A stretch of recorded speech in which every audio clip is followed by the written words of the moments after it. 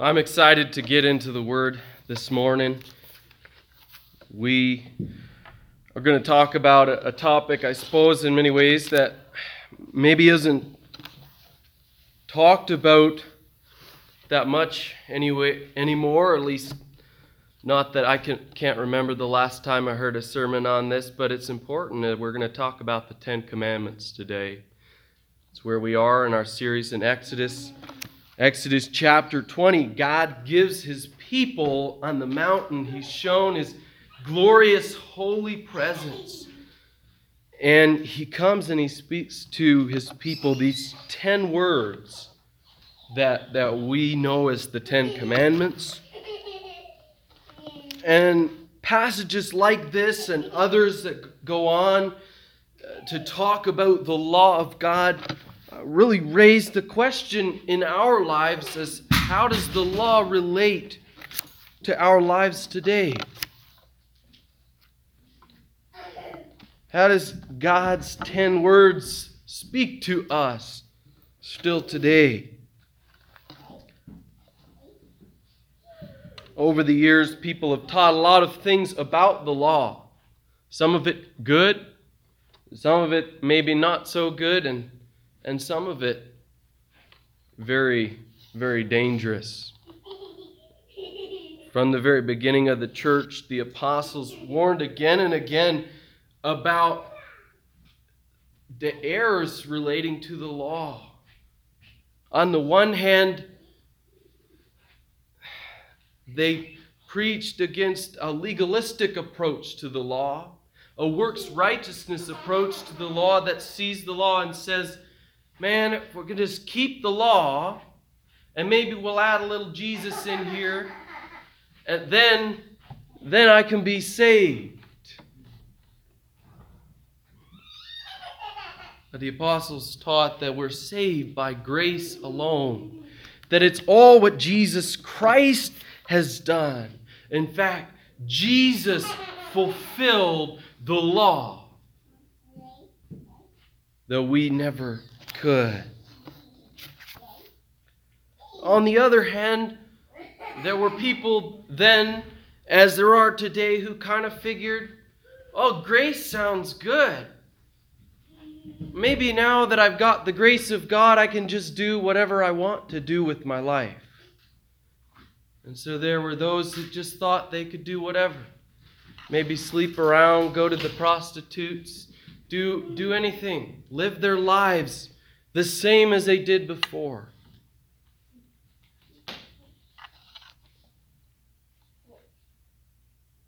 But the grace of God changes people from the inside out. God's love is so great that he not only saves us from our sin, but he takes us and he sanctifies us and enables us to live a godly life, to become like his Son. As we grow to understand his grace, we grow to become like Christ. And so it's important to understand the law's place in our lives,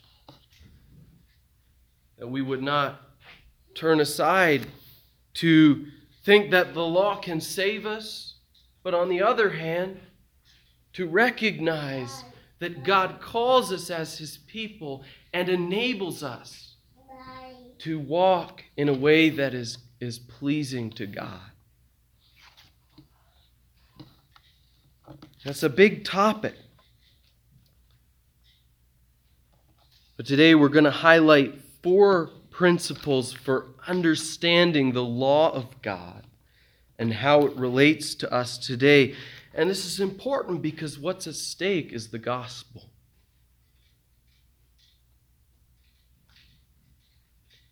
The first 2 principles we're going to talk about are found in our passage this morning, Exodus chapter 20. And in other passages of Scripture as well. And then the final two principles, we're going to turn to the New Testament and consider the law's place in our lives today. I'm going to just list off these principles now, and we'll repeat them as we go through the text.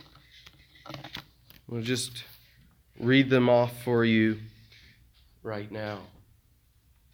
The first thing that we're going to see, the first principle, is that the law's foundation is the authority of a gracious God.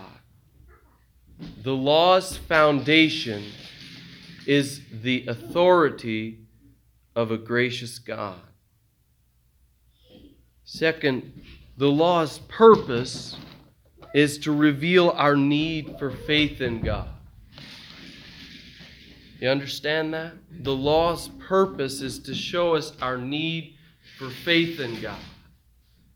If we think when we've read the law, I can do it, we didn't read it rightly. That's what this point is getting at, okay? The law's purpose is to reveal our need for faith in God. Third, the law is fulfilled in Christ. He has fulfilled the law. And the law is fulfilled in us through faith in Christ. So the law is fulfilled in Christ. And fourthly, if we were to sum up the law is summed up in the Scriptures as love for God and love for others. So we're going to talk about each one of those in turn, beginning with the law's foundation. We'll read Exodus chapter 20, verses 1 and 2. Exodus chapter 20, verse 1.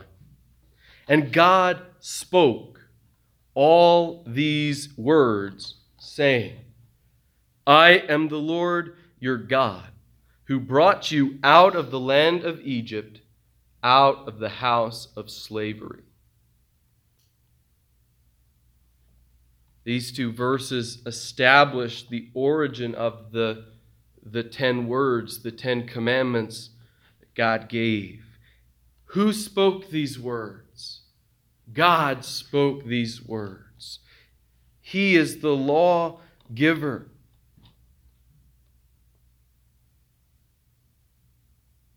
What are we told about this God? Well, first, we see his authority as God. That he is Lord. That is the word Yahweh in the Hebrew. He is Lord Yahweh. That is, he is the eternal, unchangeable God who always was and always will be. That's what God's name Yahweh means. He's this awesome God, the Lord of the universe. And the Lord of the universe has come to declare his righteous standards. And so coming from the Lord, we see that these 10 words are authoritative over our lives. They are good. They are true. We see the authority of God. But we must not miss this. The second thing we see is that the Lord God highlights his grace towards his people. He declares, I am the Lord your God. And what did he do? I am the Lord your God who brought you out of the land of Egypt, out of the house of slavery. This is the grace of God towards unworthy people, that he chose to redeem them out of their slavery to sin and death in the world. And he brought them out by his grace.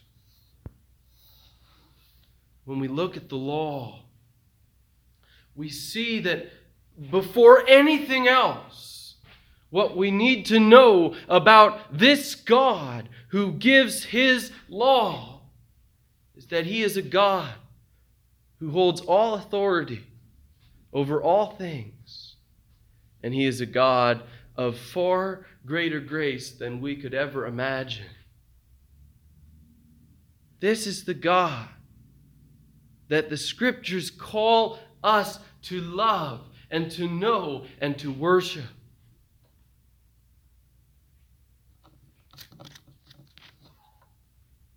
His authority as King and His grace as Savior forms the backdrop for why the law matters. It matters because He matters. It matters because He is the Lord and Savior of His people. So when we reject the law of God, we are rejecting the giver of this law, the God of all authority and all grace. That brings a seriousness to the breaking of the law, but also wonderful hope when we know the law's fulfillment in Christ, as we'll talk about in a moment. To know that God's sovereign grace is upon us, not because of ourselves, but because of who He is. So it's that foundation of who He is that we consider in the first point, that the foundation of the law is in the authority of God and the grace of God. Think you can remember that? Think on that. What's the law's foundation? What's the first thing we're told about God? First things, I should say.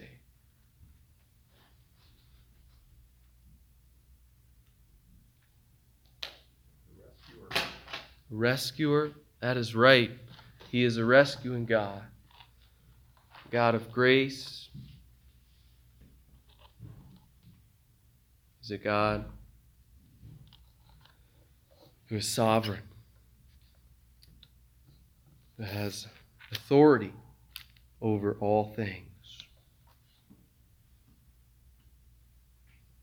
Well, if you would turn with me, we're going to consider our second point, and we're going to turn to the end of Exodus chapter 20. Maybe just a page over in your Bible. And I'm going to begin reading in verse 18. We considered the law's foundation. What's the first thing we're told in regards to the lawgiver?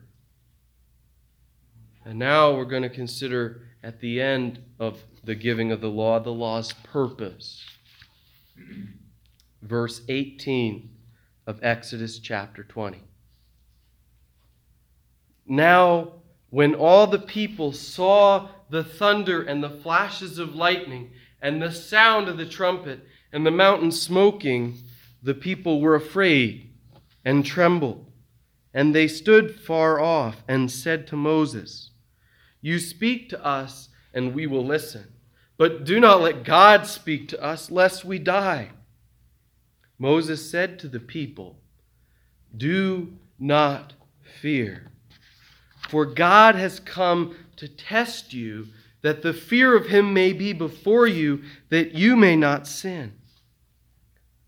Now the people stood far off, while Moses drew near to the thick darkness where God was. So God has given His law, and the people's response is they're terrified. Maybe they were thinking, this isn't what I bargained for. This isn't what I signed on for. When they looked at not only the presence of the holy God, but His righteous demands, they were terrified. What can we do in light of a holy God and His perfect law? I love Moses' response to the people. First thing he says is, don't fear. That's an encouraging way to start. Many, many times in the Scriptures, angel or the Lord in the vision says, do not fear. Well, Moses goes on and he says, God has come to test you. Here's why you're not to fear. God's testing you so that the fear of Him may be before you, that you may not sin. Almost seems contradictory, doesn't it? Don't fear because God wants you to fear Him. But why does God want them not to fear, yet to fear? So that they would not sin. God's purpose, His desire, is that they would fear His wrath and come to Him for mercy. That they would turn from their wicked ways.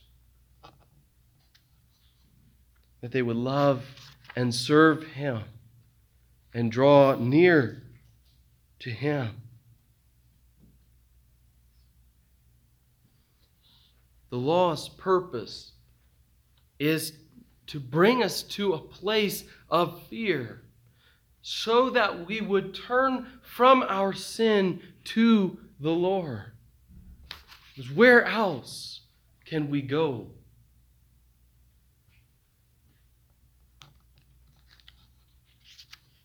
Now, instead of turning from their sin, instead of trusting in their holy and gracious God, we're told that the people kept their distance.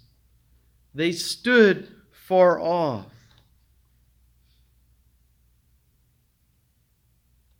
In that moment, they did not trust Him.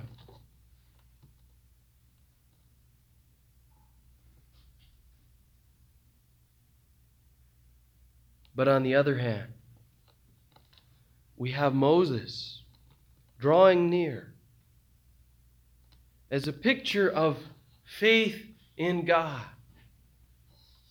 Ultimately, as a picture of the Lord Jesus Christ, our mediator, through whom we can approach God because He is holy. Because He obeyed His Father.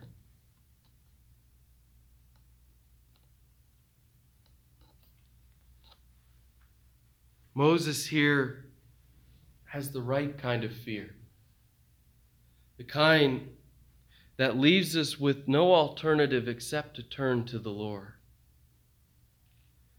To trust in the grace and mercy of God when we know that in and of ourselves there is no way that we can approach Him.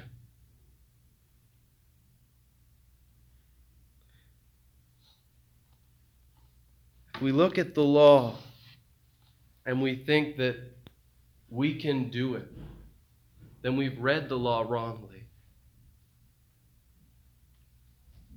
But equally, if we look to the law and we give up, that is not the purpose of the law.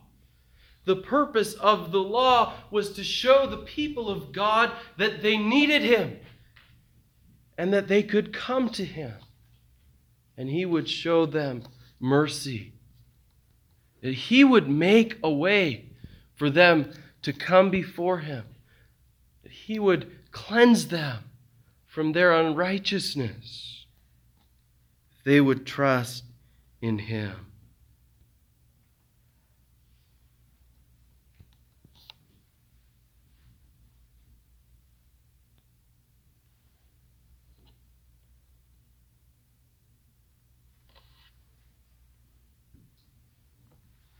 In Romans, Paul's letter to the church in Rome, Paul talks a lot about the gospel. And he talks about the law. And we talked about this last week, where God says in Romans chapter 3, verses 19 and 20, that by works of the law, no one is justified or declared righteous before God. That God, the judge, when he looks at our lives, will not say on the basis of our works, on the basis of our keeping the law or doing good things, he will not say that we're righteous, because we're not. That the whole world, in fact, is held accountable, held as guilty before God. So the law exposes our sin and it leaves us without excuse. But here's why. That we might turn and trust in God. That we would know that there is no excuse, and that the only way that we could ever hope to have salvation is to turn from our sins to God. The law shows us our sin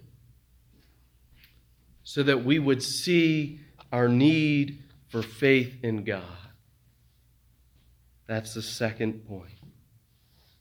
The purpose of the law is to show us our need for faith in God.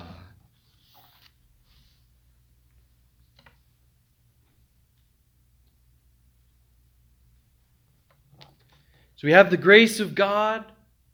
We have His sovereign authority and grace at the beginning of the giving of the law. And we have this call to trust God. This reminder from Moses that the people need not fear if they would trust Him and hope in His mercy. And in between, we have the law of God. We're going to turn to the New Testament and consider, how do we understand these 10 words that God gives in light of what God has revealed in Jesus Christ? Now, the first point, actually our third point, is that the law's fulfillment is in Jesus Christ. We've already seen there's no way that we could fulfill the law, that we could keep all its demands. But the fulfillment of the law is in Jesus Christ. This is Jesus' expressed purpose in coming to earth. When Jesus was asked about these things, asked about the law, he said in Matthew 5, verse 17, I did not come to abolish the law. I did not come to destroy it. But here's what He came to do.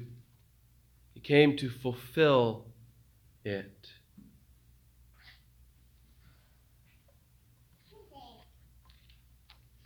Came to fulfill all righteousness. So everything that we see about Jesus, His teachings, His sinless life, His atoning death, His victorious resurrection and ascension was a fulfillment of the law. He is the embodiment of the righteousness of God. Perfect in every way. The author of Hebrews tells us that He is such a great high priest because He was tempted in every way, yet without sin.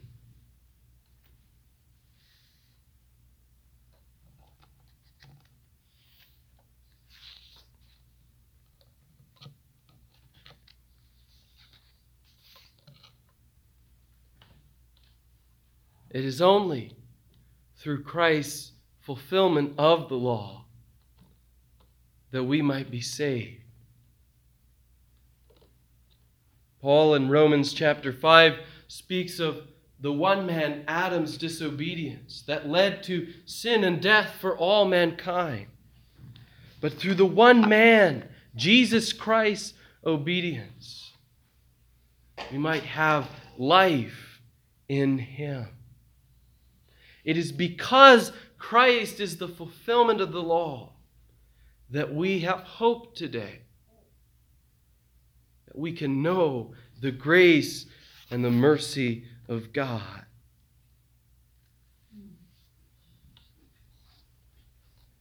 And so we read further on in Romans chapter 7 and verse 6 that to those that believe in the Lord Jesus Christ, who accept that He is the fulfillment, not me, not you, that He is the fulfillment of the law, our only hope.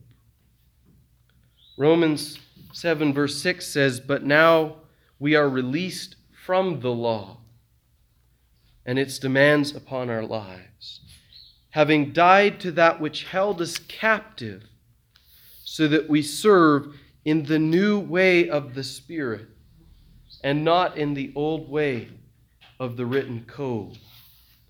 And if you turn over to Romans chapter 8, verses 1 through 4, we read, "There is therefore now no condemnation for those who are in Christ Jesus."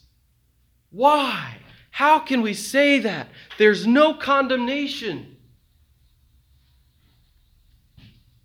For the law of the Spirit of life has set you free in Christ Jesus from the law of sin and death. For God has done what the law, weakened by the flesh, could not do. By sending His own Son in the likeness of sinful flesh, and for sin, He condemned sin in the flesh, in order that the righteous requirement of the law might be fulfilled in us who walk not according to the flesh, but according to the Spirit.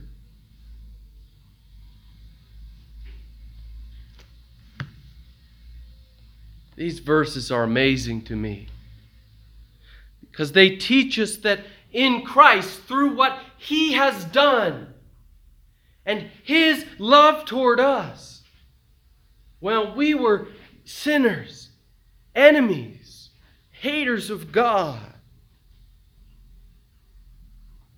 that through Him we've been released from the law. Instead of being condemned, we are given the righteousness of God in Christ through faith. That it is not of what we have done, but all of the grace of God in Jesus Christ. That we are gifted His righteousness to our account. For He took our sin and shame and guilt and bore it on the cross. He took the curse of the law so that we might be released from it and now serve God under the new way of the Spirit. Now serve the Lord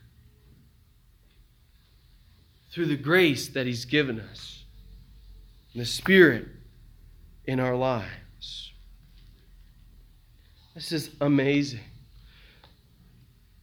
This is so freeing to know that it is not of what we do, that Christ frees us. And He frees us so that we can now serve Him and love Him with a new heart.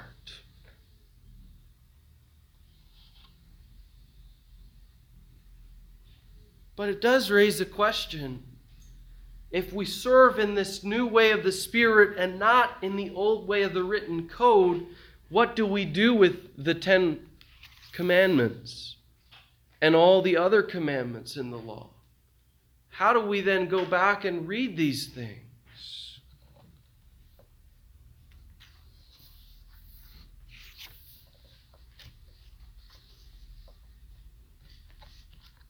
The first thing we can do is see how Christ fulfills the law in every aspect. And if you would search the Scriptures, Jesus said that it all teaches of Him. And so it is a wonderful thing for us to look back on the law and see the righteousness of God in Christ. As He lived His life, as He died, and He was the sacrifice that was foretold. And we could go on and on and on in talking about these things. What about in our own lives? But the New Testament describes our fulfillment of the law through Christ. Remember, it's always through Christ. We can never hope to keep any of it apart from Him. And the New Testament gives us these principles for understanding the law. When Paul taught about giving in 2 Corinthians chapters 8 and 9, he taught us principles.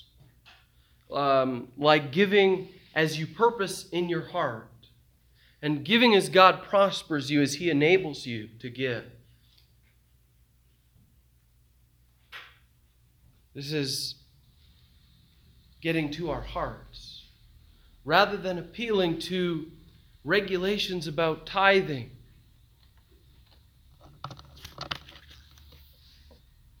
Paul appeals to the law that is written on our hearts. When Paul taught about keeping the feast of the Passover, he interpreted that and he wrote to the Corinthians that it was with the unleavened bread of sincerity and truth that they were to keep the Passover. So he's saying it's not about actual bread here. He's saying it's about sincerity and truth. When we come before God and we worship Him, that we worship Him with sincere hearts. That we worship Him according to the truth. When the author of Hebrews wrote about the Sabbath, he said that those who believe in Jesus have entered the Sabbath rest. When Peter wrote about the priesthood, we talked about this last week, he refers to all Christians as priests of God.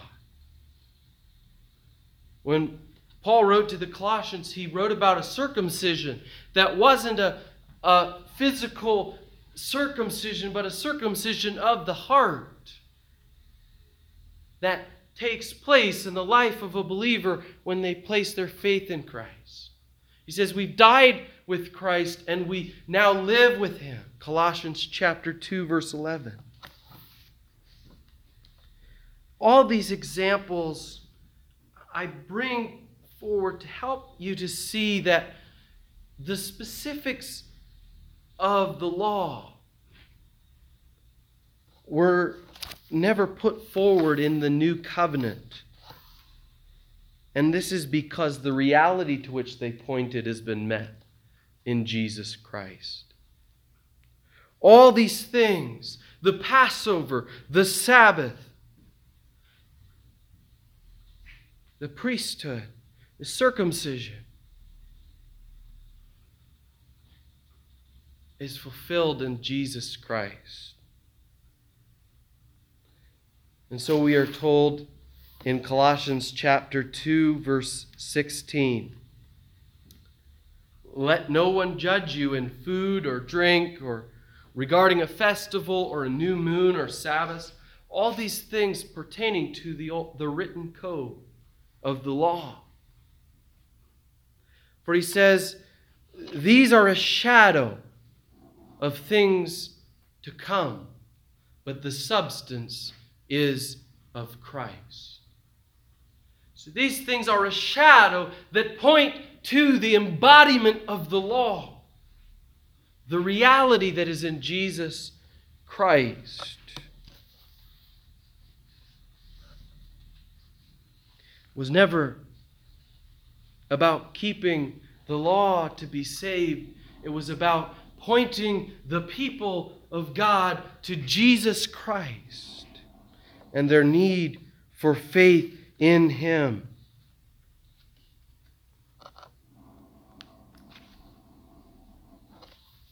All these things point us to Jesus, who did not come to abolish the law, but to fulfill the law.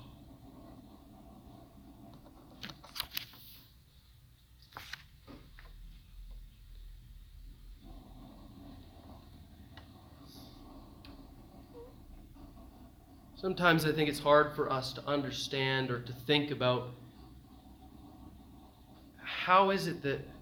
what does it look like, or what does it mean that the law is fulfilled and that it's not abolished?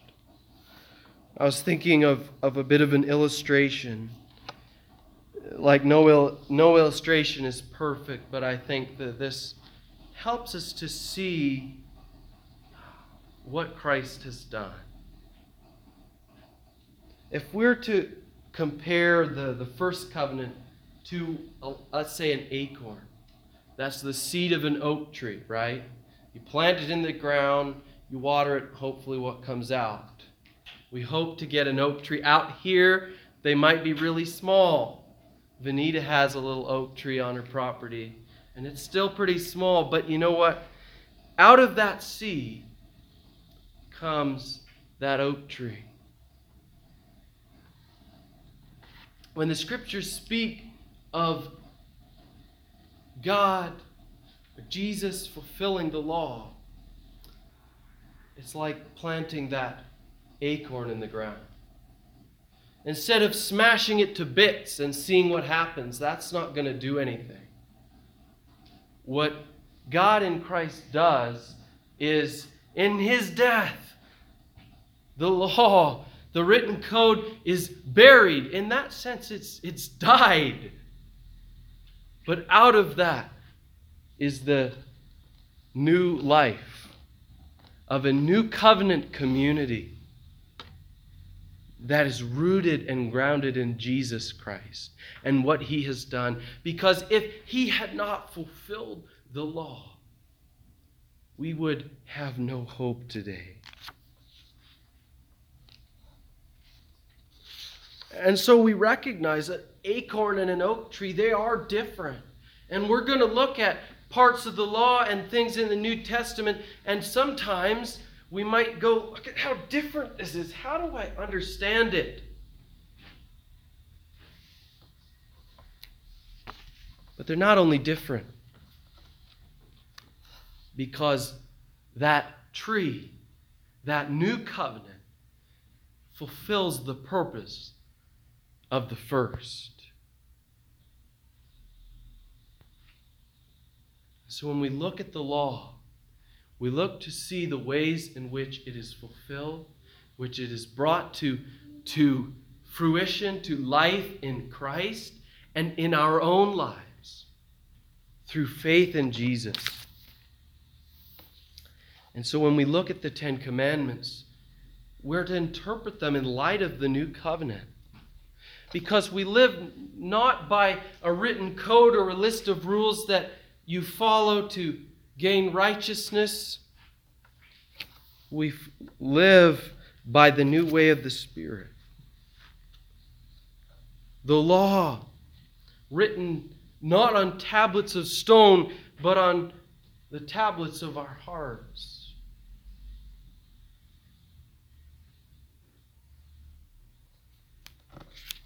When we look at the New Testament, we begin to see that the underlying issues behind the first covenant and the laws given by God, the underlying issues are matters of the heart.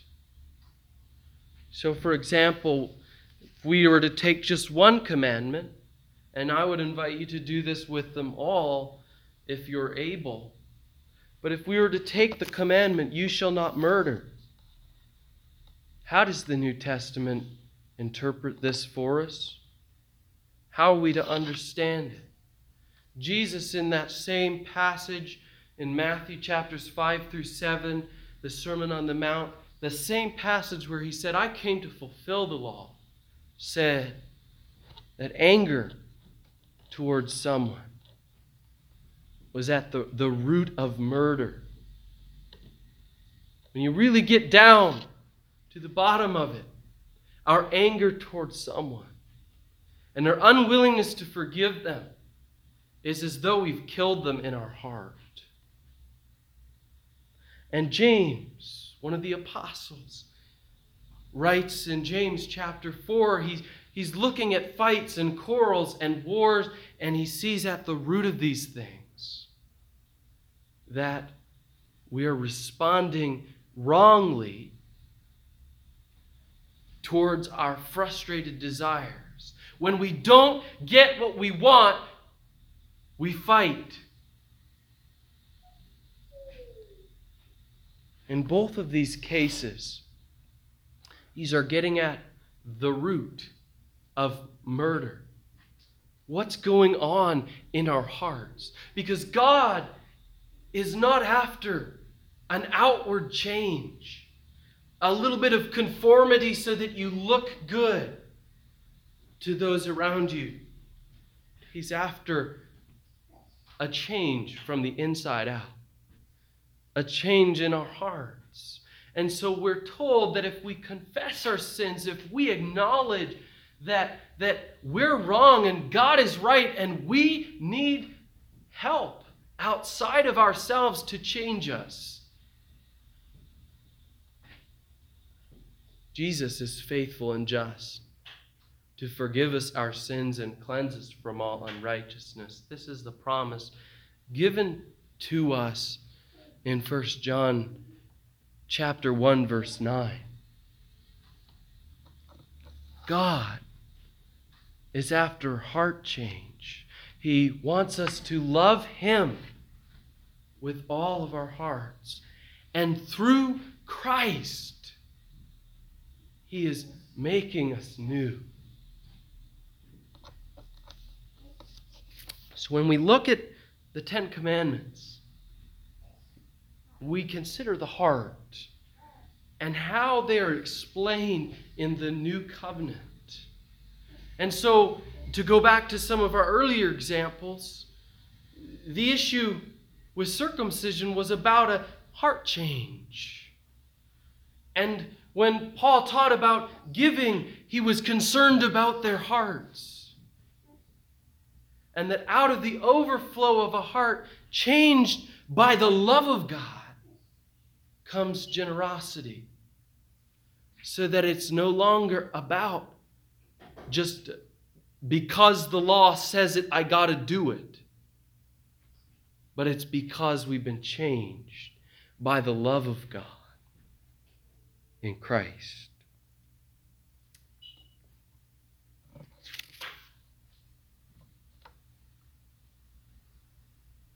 We've been talking about a lot of things, and so I just want to invite you, if you have questions or concerns, I want us to talk about them, raise those questions, talk to me afterwards if you like, because I myself want to better understand the relationship between these 10 words and my life today. That my life would be reflective not of trying to keep the written code of the law, but would be desiring to love God out of a heart that's been changed by the grace of God. So we've talked about the law's foundation, the law's purpose, and the law's fulfillment.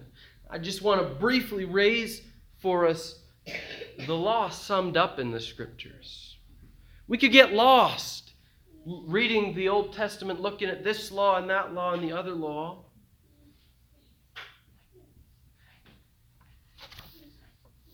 But the Scriptures sum up what the law is all about. If you really want to get to the heart of what is God saying when He says, have no other gods before me, and don't commit adultery, or don't steal, or keep the Sabbath holy.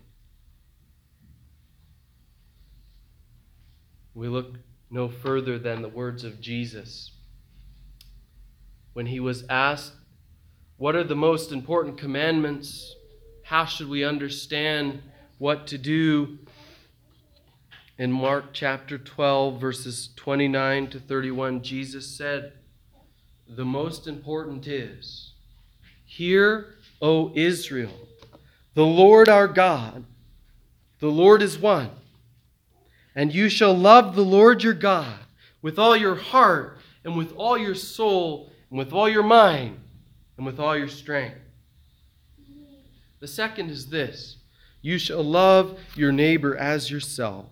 There is no other commandment greater than these.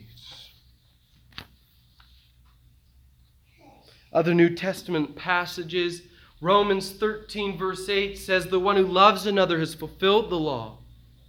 Galatians 5 verse 14, the whole law is fulfilled in one word, you shall love your neighbor as yourself. When James, in James chapter 1, sums up the law of what is pure and undefiled religion, what does he say? Take care of widows and orphans, and keep yourself unstained from the world. All of these passages and many others sum up our responsibility as God's people, our calling as those who have been changed by the grace of God to love Him and love others. And so throughout the New Testament, we're given examples and principles to understand how we are to love our brothers, our enemies, and most of all, our God.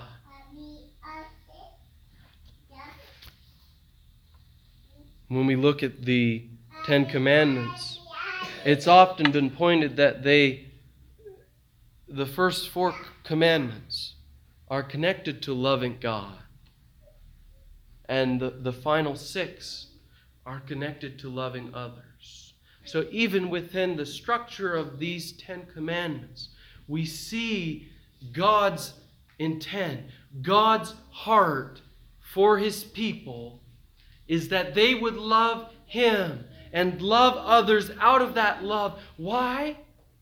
This again goes back to His grace, that He loved His people and He brought them out of Egypt, out of slavery.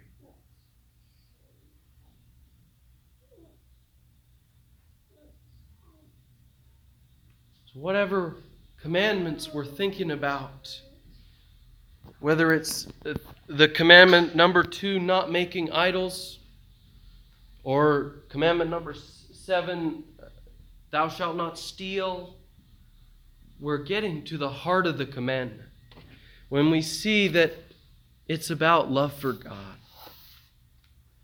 and love for people.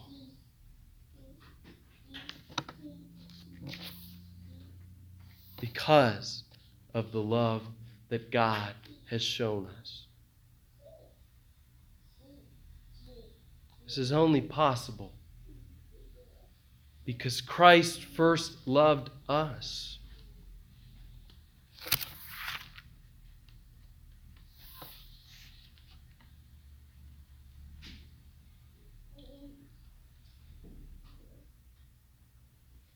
just want to leave you with this.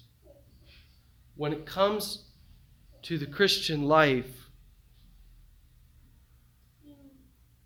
whether we tend towards trying to keep the law or wanting to go our own way and just do what we want to do,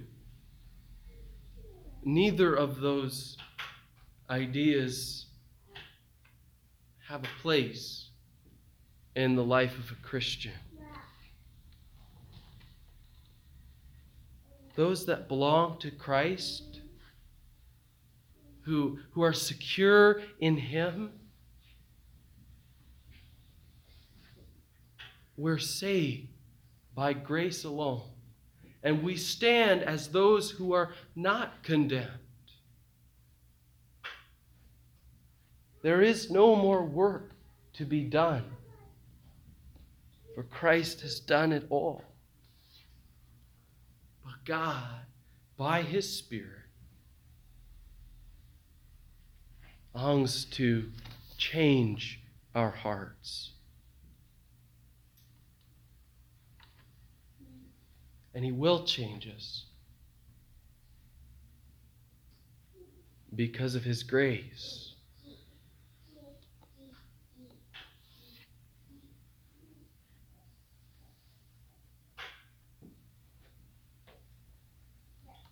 Look to Jesus, and you will see the law's perfect fulfillment. Follow Him, love Him, and you will know life.